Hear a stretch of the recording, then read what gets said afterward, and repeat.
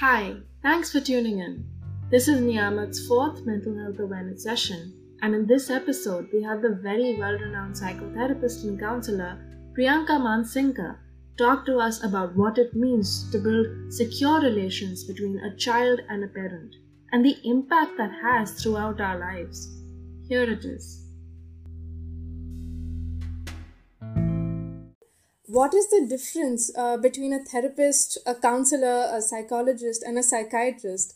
There are so many different titles for a mental health practitioner. And who should be consulted for children, between 12 to 15 years of age, let's say? Okay. Difference between a psychologist, psychiatrist, counselor, and a therapist. Let us first understand that. A psychiatrist is a person who is medically qualified to prescribe medication. So I can put psychologist, counselor, and therapist on one side, and I'll put the psychiatrist on the other side. So psychiatrist is the only person who is medically qualified to prescribe medication. Right. A psychologist or a therapist or a counselor, they cannot prescribe medication because they are not medically qualified. They are more of postgraduate in counseling psychology. Okay. So they do therapies, they conduct sessions. Some of them are qualified to diagnose, to do the testings for illness, but none of the psychologist, therapist, or a counselor can prescribe medication. So that is the basic difference. And whom to consult for a problem of a child? Most of the issues can be solved by therapy. So the first step would be to consult a therapist to see for help. If the therapist feels that the issues are severe or probably the child needs medication, that is where you need to go to a psychiatrist. Mm-hmm. So it's like, how you go to a physician, then your physician tell you to go to a more specialized doctor or probably ask you for a surgeon. Mm-hmm. So here you first go to a therapist or a counselor, depending. But now to take a difference between a therapist and a counselor. Counselors are like we have school counselors, we have career counselors. So counselors work on a specific problem. So when we talk about school counselor, they would deal with behavioral issue or learning disabilities. So there is a particular area that they work on. Counselings are normally short-term sessions, focusing on a particular problem. But when it's come to therapy, when I say a psychotherapist, they work on your overall personality, your environment, your family. They go deeper. So normally therapy sessions are more long-term and they work on deeper issues. Your self-esteem, your childhood trauma, your inner child healing, all that comes as a part of therapy. I hope it makes things clear. Absolutely, yeah, definitely it does. Thanks so much for that, Priyanka. I think, that's a much needed clarity. There's a lot of noise out there. Very important to know. Absolutely. Right for it. Yeah, for physical diseases, I think a lot of times, you expect that, okay, after 2-3 sessions, you'll be back to normal and you'll be healthy again. But for mental health, obviously our brain is a lot more complicated organ than most, and it's going to take time. So thank you so much for pointing that out, that, counseling sessions will take time. And if you are dealing with mental health issues, then they will not be solved overnight. So thank you so much for that, Priyanka. Does anyone have any further questions about that?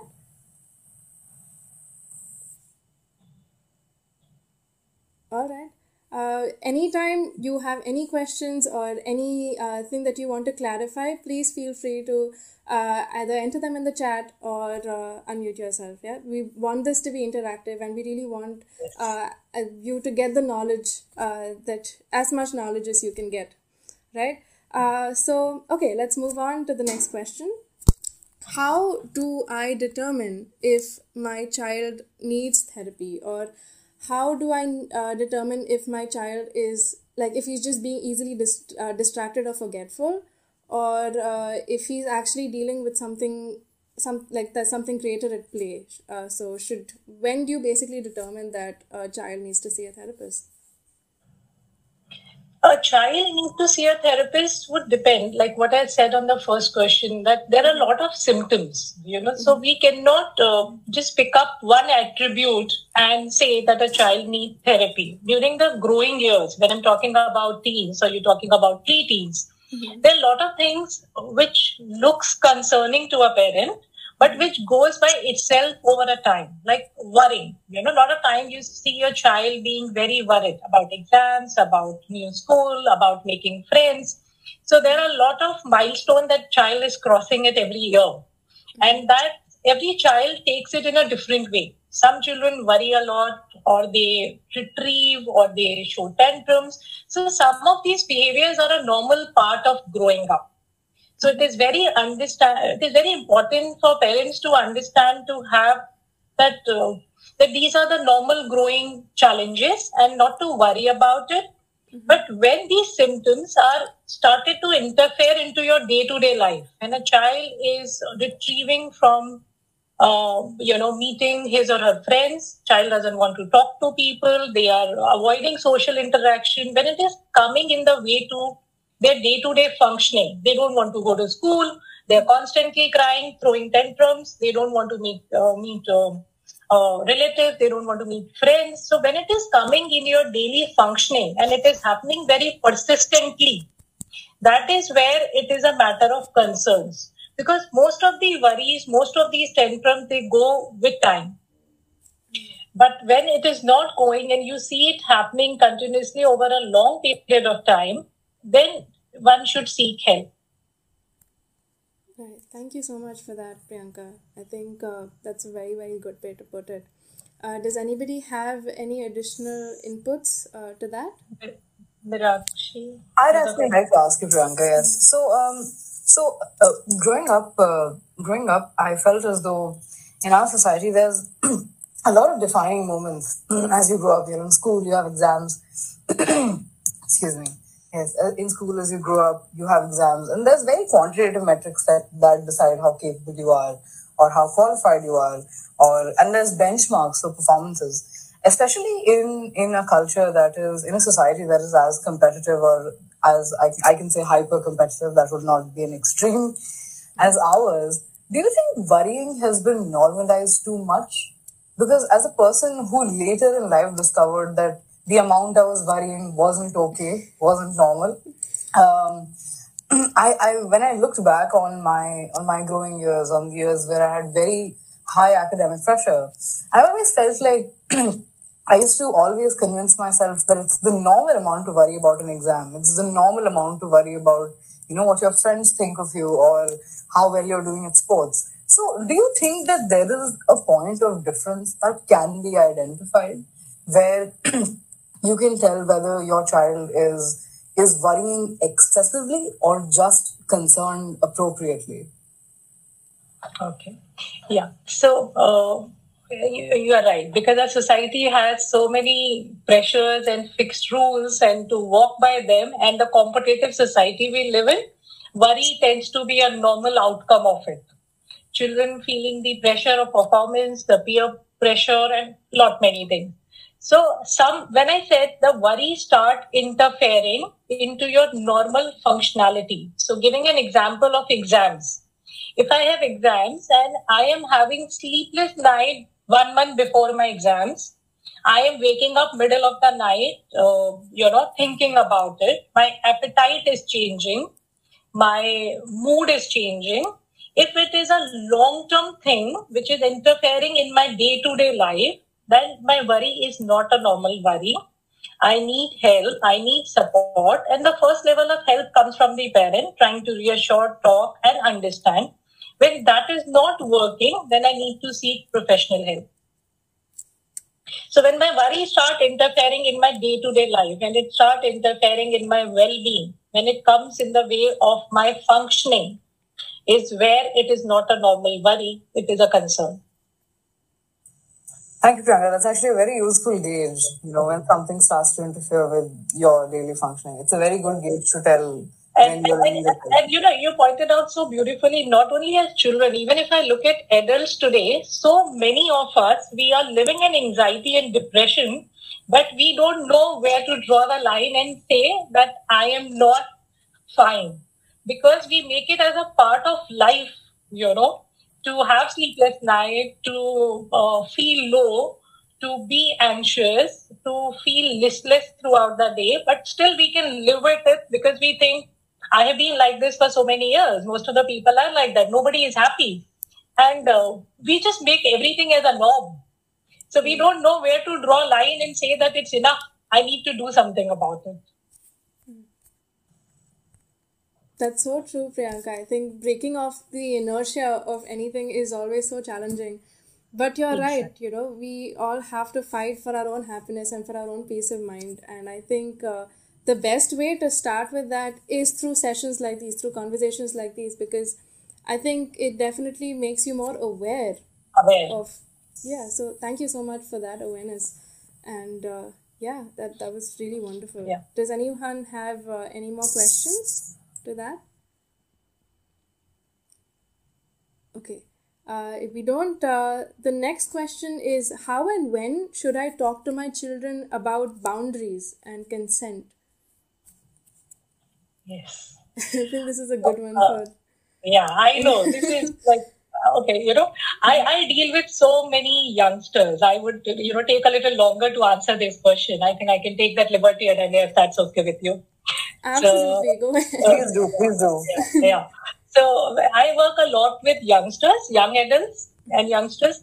And believe me, even a 30-year-old or a 25 or a 35-year-old who comes and says, I have self-esteem issues. I am doing so well at my job. I am doing good at everything. I don't feel loved. I don't feel accepted. And most of them come and say that I don't feel loved and accepted by my parents when I was a child.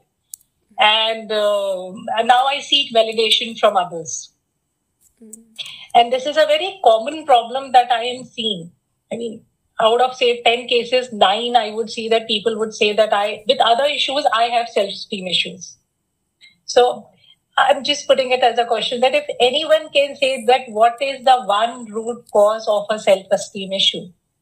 What is that one thing which one can say lead to affecting a child's self-esteem when they're growing up?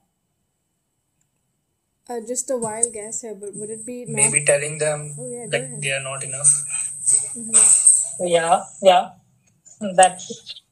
Lack of appreciation. Lack of appreciation. Yes. Any other guesses? That's good. I mean, both of them was right.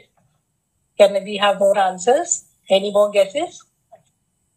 I suppose a general lack of empathy in society, when you don't see people taking care of each other, supporting each other enough. Yeah. Yes. All of you are right in some way. One of the biggest reason of lower self-esteem is also lack of boundaries when they're growing up. So when we talked about boundaries, I just thought to get that point that setting up boundaries is so important in early years that it can affect your whole life. It can affect the child's whole life. If they do not understand what boundaries are from the beginning, they find it very difficult to cope in later years. So first, let us understand that what do we understand by setting boundaries? What do we mean by boundaries? If in context to children, when I say we need to set boundaries, what are the boundaries we are talking about? So, any guesses on what we understand by boundaries? Are we only talking in context to physical boundaries, or are we only talking to teach them good touch, bad touch, and your body is your body, or is there more to setting boundaries? I think it's when you're trying to micromanage the life of someone else. So for example, if a child is trying to choose their own friend group, if they want to associate with them with a certain bunch of kids, and the parent steps in and says that no, you can't be friends with that child because of this and this and this reason, and they're not really trying to give a rational explanation to the child, and they're just saying no, you can't because I said you can't. I suppose exactly. Yeah. So what is happening in this event? We are trying to step into whose boundary? The child's boundary. Yes. As a parent, I am trying to, because I am not looking as a child as an individual identity. Coming from an Indian culture, मेरा बच्चा मेरे हिसाब से मतलब बच्चा ही रह जाता है चाहे वो 50 साल का हो जाए. We are still trying to mother the child as we want to do even to a 50-year-old. मेरा बच्चा ये खाएगा. अभी उसका चॉइस चेंज हो गया है, he is grown up, he is become health conscious, उसको पूरी नहीं खाना है, लेकिन मेरा बच्चा, उसको बचपन में पसंद था, यही खाएगा.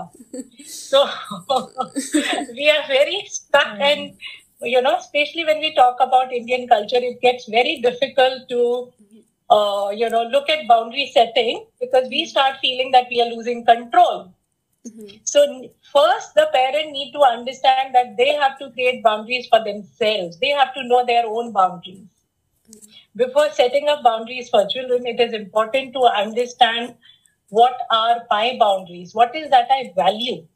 When I say limits, we need to know what is that I value. I mean, it is always good to write as a parent on a paper that what are my values, what are my expectations, what is that I want from my child.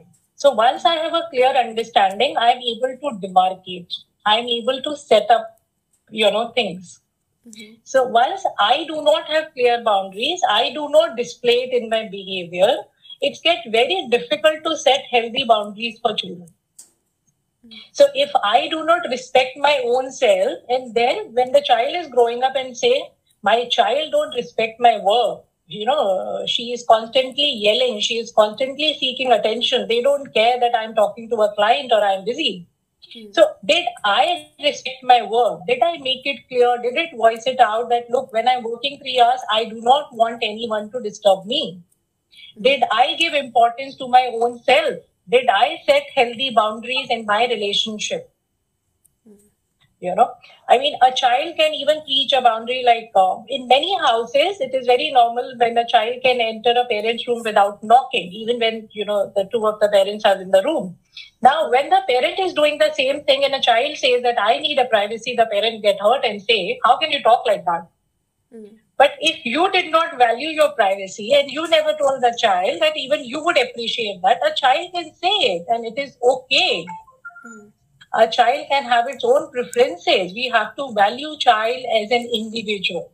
So when we say boundaries, it does mean to give them limits, to let them know the concept of space, the concept of giving healthy space. And boundaries can be considered on 2 levels. The physical boundary, where we teach them that how to keep your body to yourself, why to take care of your body, not allowing others to, interfere into your space. And emotional boundaries, how to say no. And it is okay if someone says no. My action and my behavior and my emotion is my responsibility. So boundary is very important for children to learn responsibility. When we set limits, they learn to accept no. They learn to take responsibility of their action. So the right way of setting boundary would be to do it together, not force it on them. Because boundary is like setting limits. So if I am setting screen times or I am setting limits on other things, it is important to do it together.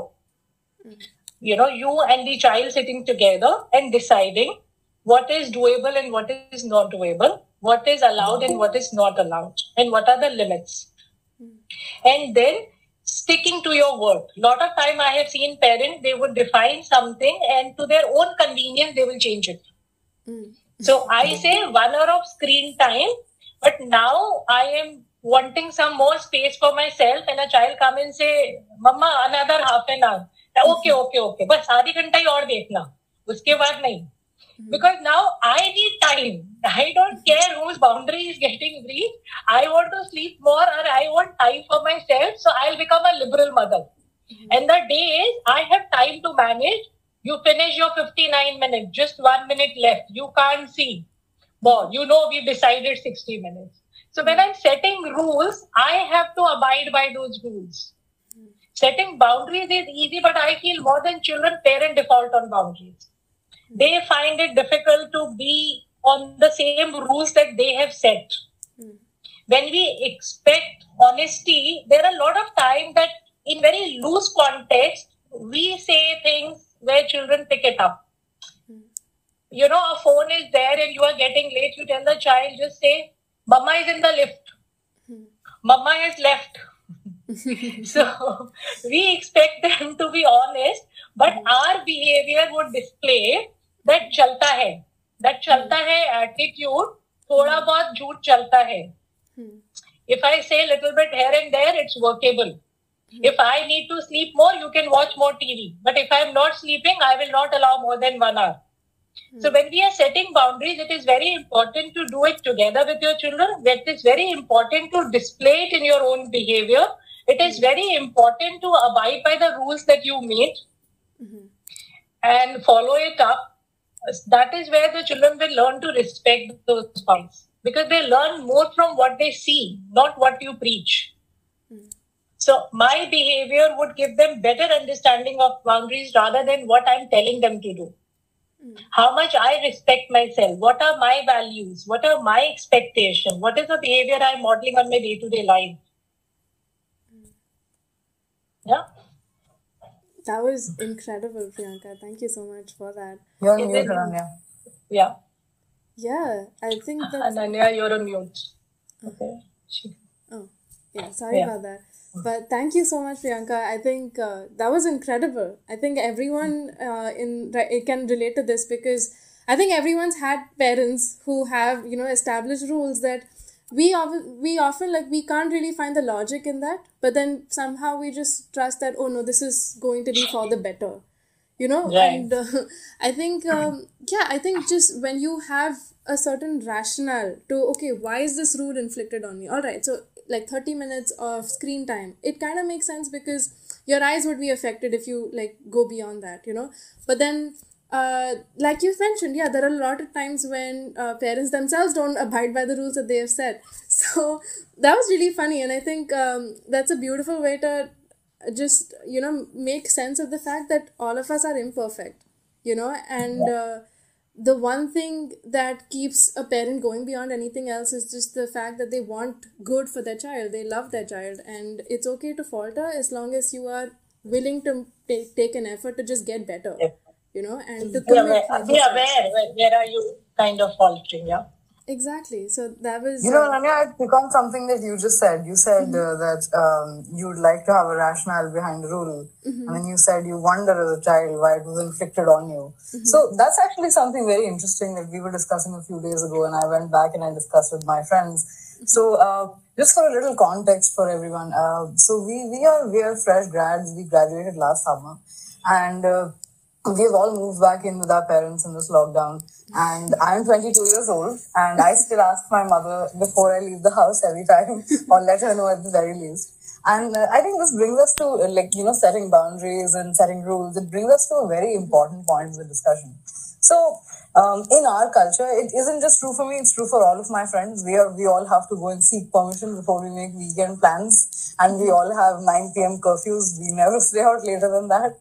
And so I guess when we're older, we realize that we don't want to be out past 9, and we feel like it is a choice for us. But growing up, when we were held back from doing something, even if we didn't necessarily want to do it, it felt like we felt powerless. We felt like we lacked that choice. We didn't have any choice, and we didn't have any say, right? So, in simple things like these, in, say, making small purchases, buying, say, a packet of chips, or in just deciding what your playtime should be on your own, for teenage children, especially between ages, say, 12 and 16, what is a healthy way of making rules such that it doesn't compromise your child's sense of independence? Identity.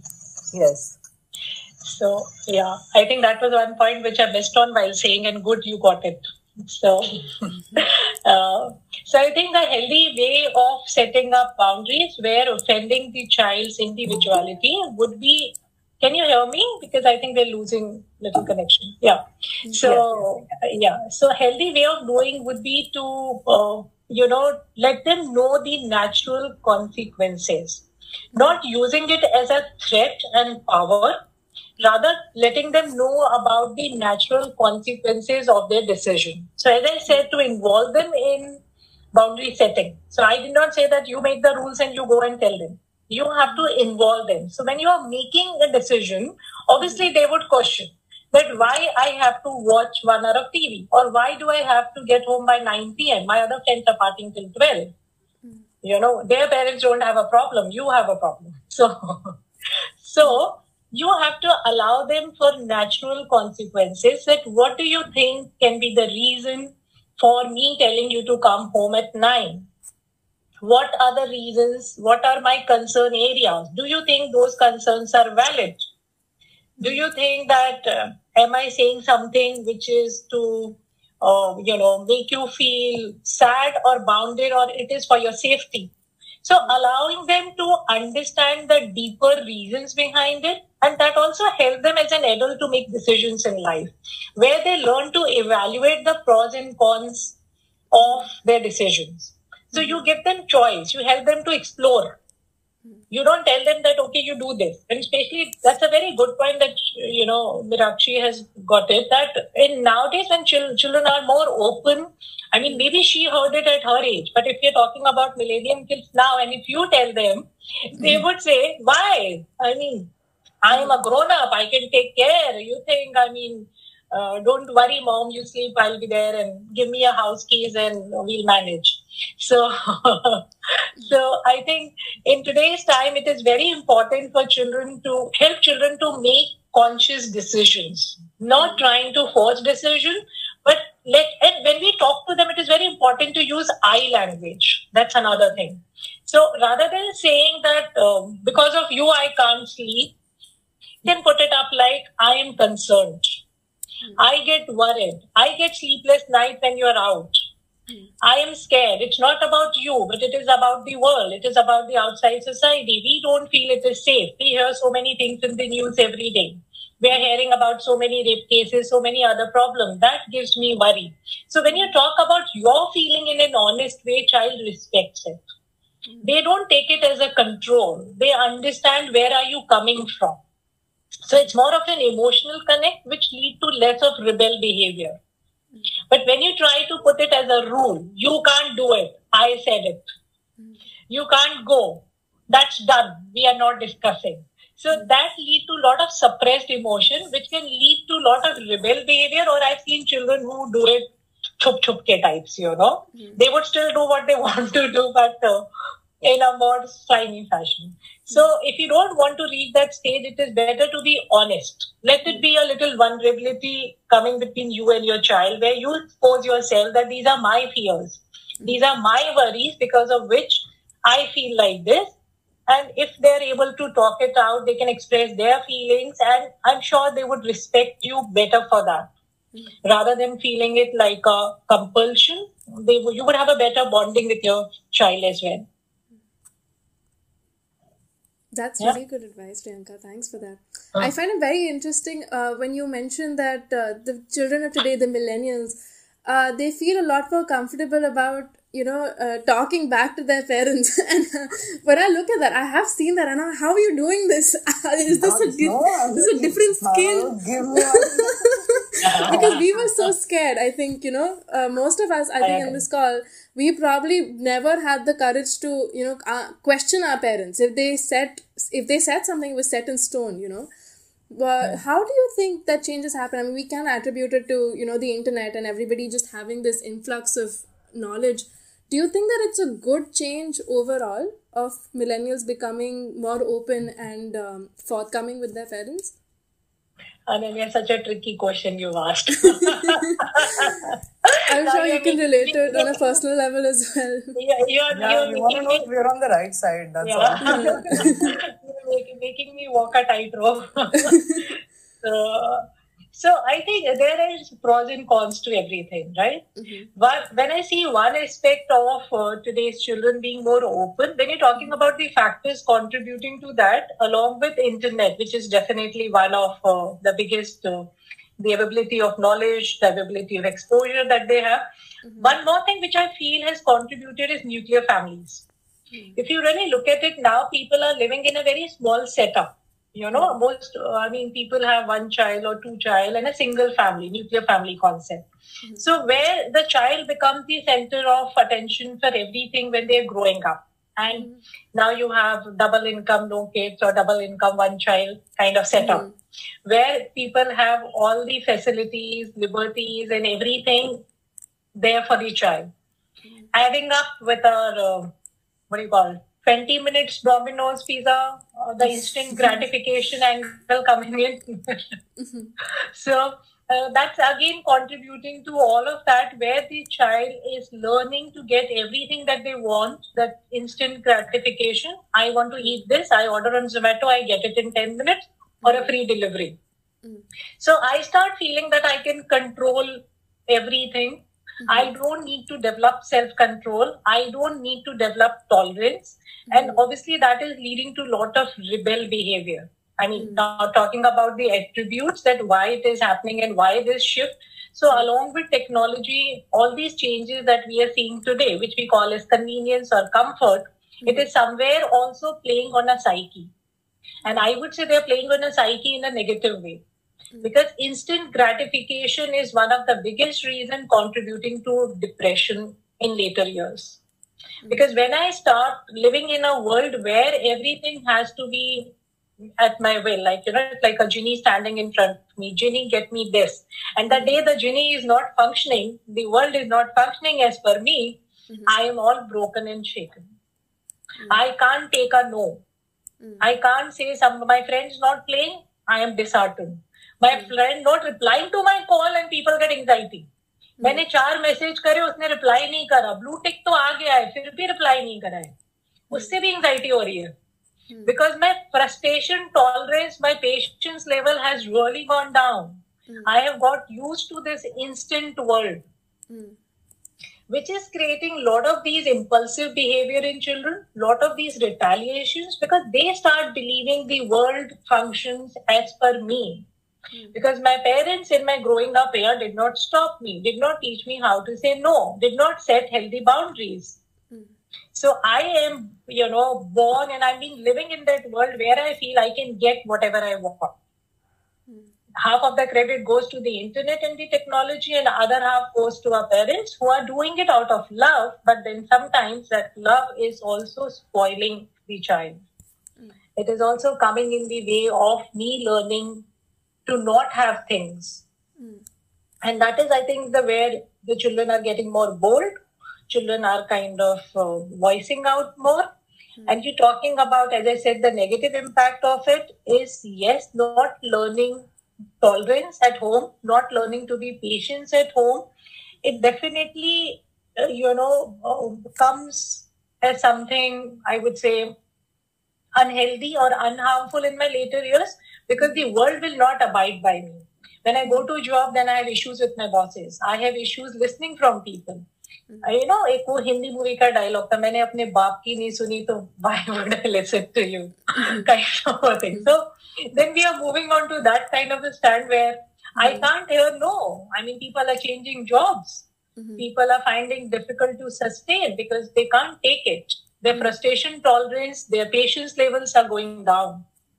So if you're saying that, is it good? I mean, that choice you have to make, that where are you heading? That's really interesting. I see it as, two different extremes. I think, when we think of like the generation of our parents, they really had to struggle when, to like build their own careers or to just like throughout life. Like we keep hearing that Ramane saath like river par kiye to get to school, those kind of stories. But I think what also was a downside of that generation was you couldn't open up about like if you were feeling a little too stressed out or if you were depressed, you would have no way of knowing, because one, the internet wasn't there and you can't talk to anyone in your family about it because it's apparently not sanskari.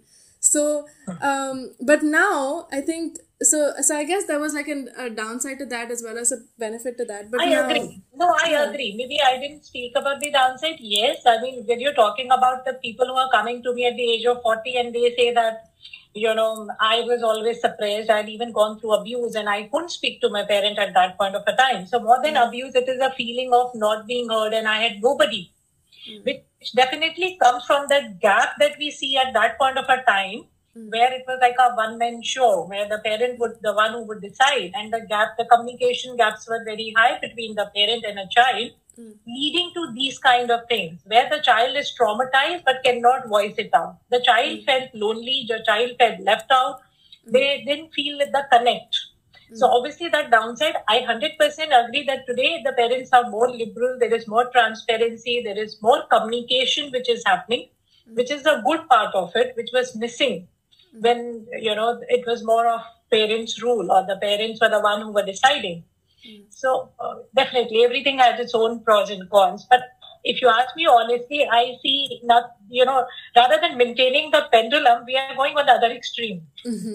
So if at one point we were at the extreme where the parents were the one who were, handling everything, today we are moving on to the extreme where we are giving too much of freedom and too much of right to children to, to even do justice to that freedom. So maybe we'll get a balance with time. That's really, really well said. Yeah, definitely. I think all of us should be trying to strive for that kind of balance. But a really, really interesting discussion there. Does anyone have any questions or inputs to that? Okay. I have a question. Yeah. So, how do we go on about identifying? Okay, so we know there are some childhood traumas or some childhood incidents that have caused some changes in us that have led to some self-esteem issues. So how do we go on about identifying them and working backwards to undo all those incidents and go back to a healthy self-esteem and healthy way of being? Yes. So Akash, that's a very good question and a very good realization that now I feel people are, kind of realizing and valuing it, that there is something which is not right. Rather than blaming the outside, people have started acknowledging that there is something inside me which is making me feel like this. Am I right? Am I on the same lines? What you're trying to say? That we are able to understand that, yes, I have self-esteem issue and there is something which is bothering. Are we talking like that? Yeah. It's not just for me. No, I understand. Yeah. We're talking in general. Yeah. Yeah, in general. Now I understand that it wasn't necessarily my parents. They had gone through similar circumstances, and that's what lead them to acting now the way they're acting. And that in turn is affecting me. So it's like 2 generations of undoing that we are supposed to do.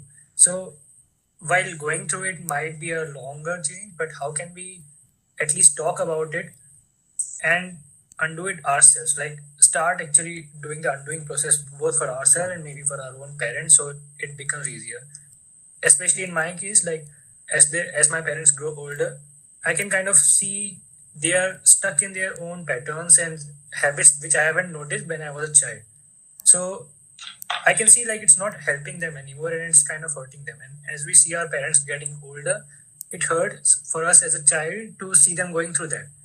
And when we try to talk back to them, or not talk back to them, making them understand what's going on with them and why aren't they doing it, so they can't get out of that pattern because it's 60 years of conditioning that they have gone through. Right. So how can we start the undoing process for both for them and for us? So when you talk about your parents and you, in psychological term, we call it victim of a victim. So, your parents have gone through something which they could not help and there wasn't a choice or maybe the awareness. And now you feel that you have to go through the same because obviously their lack of understanding and learning at that time, and which is coming in the way of your being. So how you can start doing? One, honestly speaking, you cannot help someone who is not willing to help themselves. Lot of people of your age who comes to me, they come with similar kind of problem and say that, these are the things which is happening. I'm trying to make my parents understand, they are not getting it. And, you get into distress. You keep trying, you keep feel frustration, and that also leads to a lot of, unhealthy relationships. That also lead to a lot of, stress in the house. So I would say that you have to do best you can do for yourself and not try to change them. Not try to, if they are looking for help, they have to reach out. They have to either come to you and say that, look, we feel that, we haven't really done justice to our own self or to our own lives and we want to do something about it. You cannot help someone who is not looking for help. even if it is your parent, even though you understand that because of which they are suffering, we cannot help them to break those patterns until they are willing to do something about it. That is a very big challenge that even we face in counseling, where people would say, can you talk to my parent? And I say, I can talk, but it won't make a difference until they are open to change. My telling things or your telling things will not make a difference until they feel there is a problem. Lot of time, because of their conditioning, whatever is happening, they're so stuck at that point that they're not ready to understand that there could be an alternative way of looking at things. They call it in the name of ritual, they call it in the name of their religion, they call it in the name of their society, social reasons. They have so many of their own reasons to be stuck there that it's very difficult to move them until they feel that it is creating a problem for them and for their child, which they don't realize a lot of time.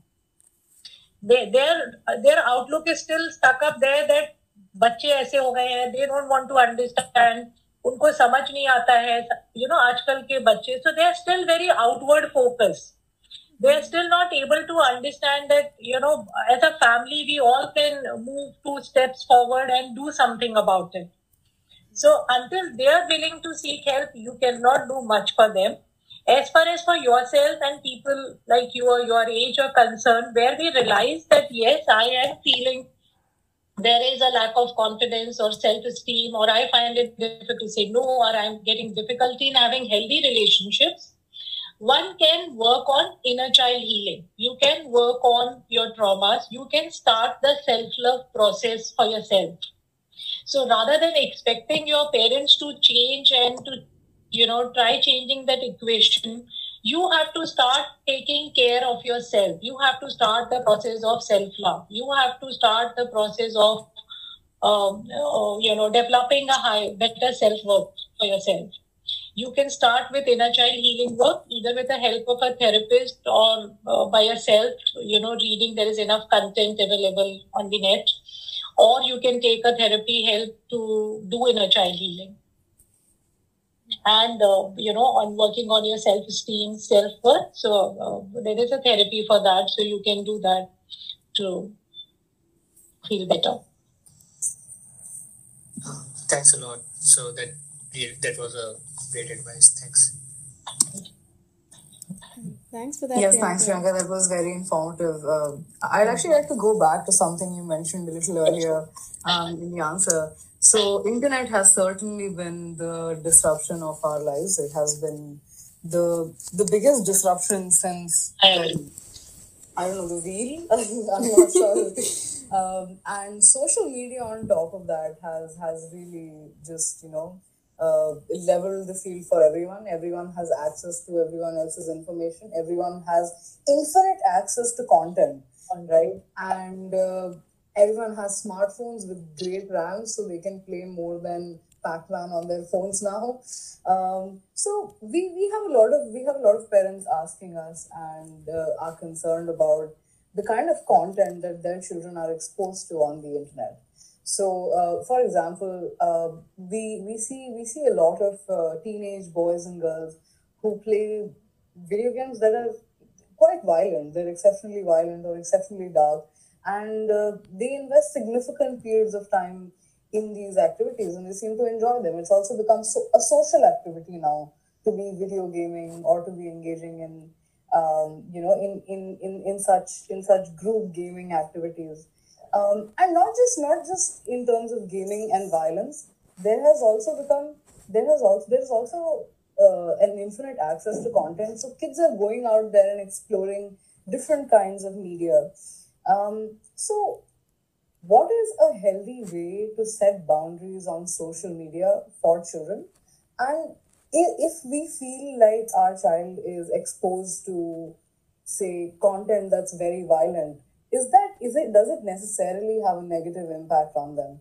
Does it necessarily translate them to being violent beings or being, having temper issues, so on and so forth? So to what degree is the content that we are exposing children to affecting them? That's what we're trying to get at.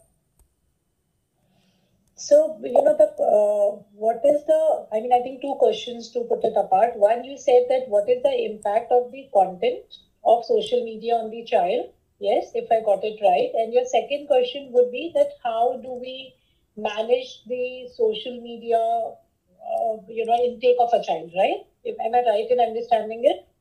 Yes, yes. There are two parts of it. So, answering the first part of it, talking about the content of social media and the impact of the social media content on a child. So, the content depends on the age. When children are into their formative years, especially when they are young, like I'm talking about children from the age group of 5-6 years to teens or pre-teens. That is a very crucial age. Till the age of 8 years, 80% of the child mind development takes place. The child brain development is happening. 80% of the child brain get developed in the age of 8 years, 7 to 8 years. So those are very crucial years for the child. So whatever you are putting up, whatever they are watching, it is directly getting into their subconscious. So it is a very important understanding here that when the children are small, it is more of their subconscious mind which is working. The mind which does not have a power of judgment. So if I tell a child why there is a low self-esteem which we talked about, when we say when the child is young and the teacher or a parent say you are stupid, child will believe it at that point that I am stupid or I am dumb or I am not intelligent or I am a slow learner.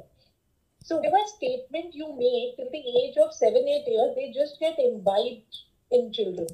Because at that point of a time, their conscious mind is not developed. That means their logical mind to think what is right and wrong is not there. So all the information, whether it is through social media or from the environment that they are gathering, it is directly getting into their subconscious. So now you can imagine the impact of it. Subconscious is like a fertile ground where you are putting up the seeds. And now when I'm growing up, those seeds are growing in the form of habits. Those seeds are growing in the form of my attitude, my behavior, and my personality. So my 8 year of experiences makes I would say, 80% of my life. That's quite an astonishing data, but that's a fact. And that is why the childhood years are so important.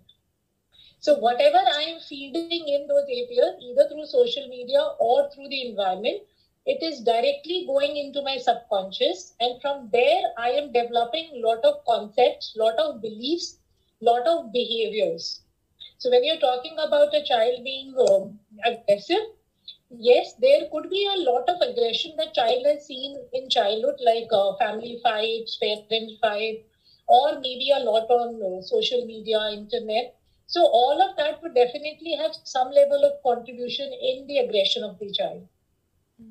So I would say, if you really have to look at the screen time and the content until the age of 8 years, there are schools, there are parents who are even following it up to the T. The child should not be exposed to social media at all, if possible. I understand in today's time it is very difficult, but then we have to cut down their screen time and we have to monitor very closely what they are watching and what is the kind of impact it happens on them.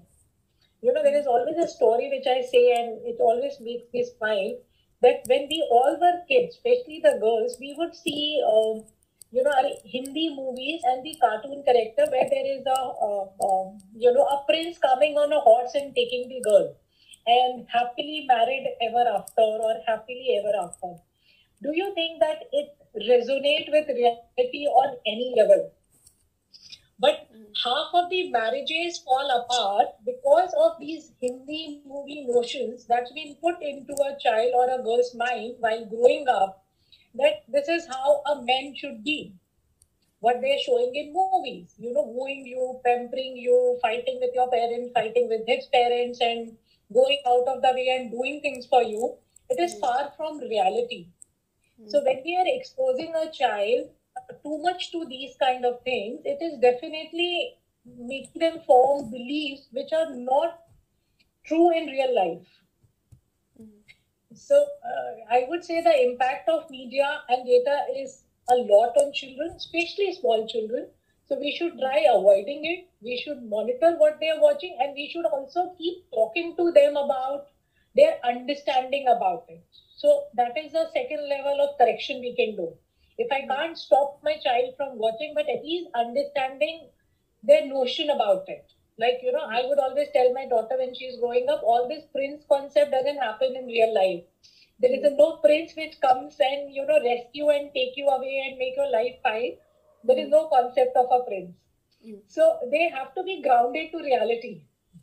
So a lot of these stories just take you to a fantasy land, So it's very important to manage what they're watching, and I would say restrict it, and then talk about it. Talking about their understanding, talking about what they have got out of it. What is their understanding of what they see?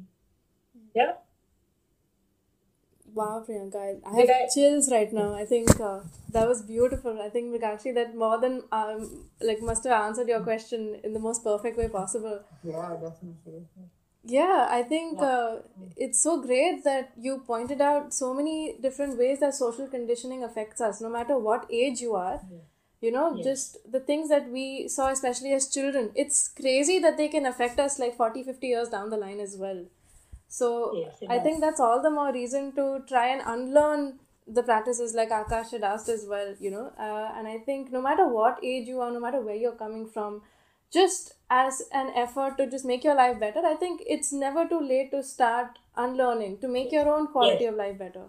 So I think that's a great message that you put out there, Priyanka. Thank you so much for that.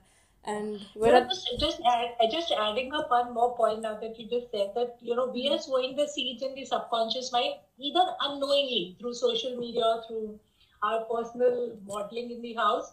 And then when, the children grow up, like at the age of 25, 30, when they have issues, can you just understand that the therapy and the process we are again using is to sow new seeds into their subconscious. So there are things which has been given in the childhood, which is now resulting into a particular behavior.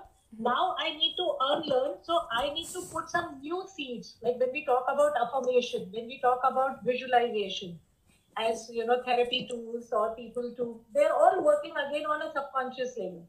So now when I realize as an adult that there are things which has been into my mind which I need to change, we tell people, okay, you do affirmation, I love myself. I mean, if all of you would have read the book on Dooley Hay, she's written a full book on affirmation on loving yourself. So all these affirmation are again working on a subconscious level where you are again trying to say that, okay, now you say, I love myself, I am confident and I am strong. So we are trying to make those corrections which by mistake happen in childhood in form of my beliefs which are not healthy. Now I'm correcting this belief, again trying to tap the subconscious. But as a child, the whole subconscious is available. So whatever you are sowing, it is going straight there. There's no effort. When I'm an adult, I have to make an effort to tap my subconscious to put these beliefs in. So, yeah. Wow, Priyanka, thank you so much. And I think we have a comment in the chat that sums this up perfectly. It was an incredible learning experience for all of us, I think. And yeah, I think it's really lovely that, okay, even if we didn't get to hear these things when we were growing up, better late than never, right? So it's really lovely that we get to get all this knowledge from you, Priyanka. So it's really, really an honor to share this platform with you and to learn so much from you. And does anyone have any last questions to squeeze in before we wrap up the call? Okay, I think everyone has got their dose of knowledge today. But Priyanka, thank you so much for being here. And we have learned so much today. And it's really, really incredible, the work that you do day in and day out. And the fact that you took an hour out of your time and helped us and were so honest and forthcoming about all the questions. And it's really wonderful to hear a professional's take on it. And you are obviously someone who comes with a world of experience. So that was really, really incredible and eye-opening for all of us to hear. And yeah, you can see all of the wonderfully positive comments pouring into the chat. So thank you so much, Priyanka.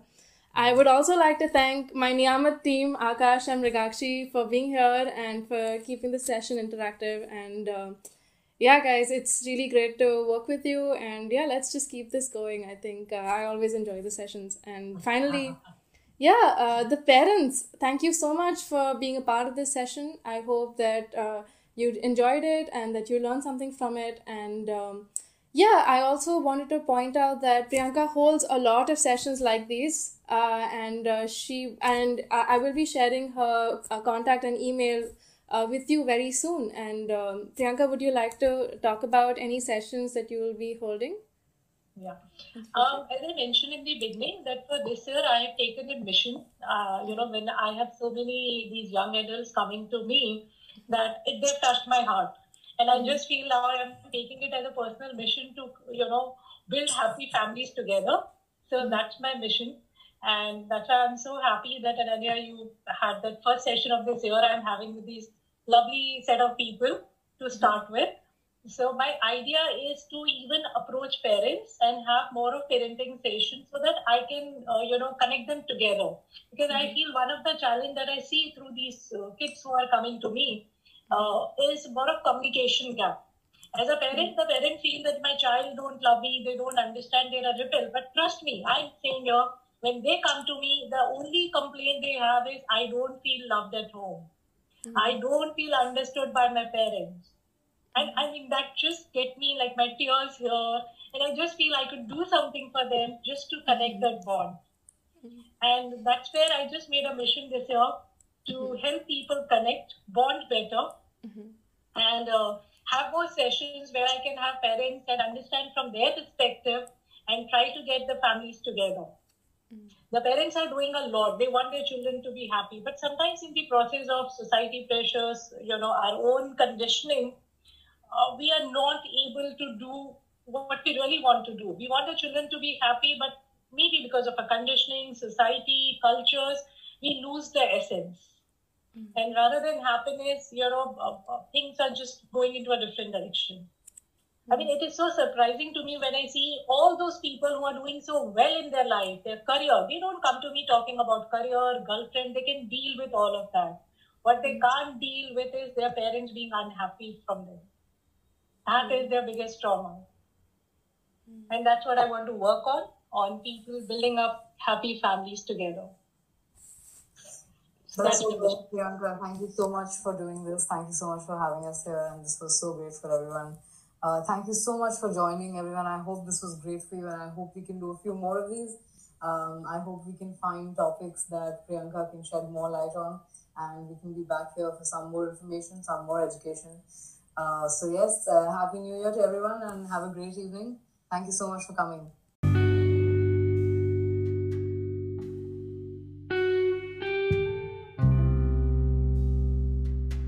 Folks, that was Priyanka Mansingka.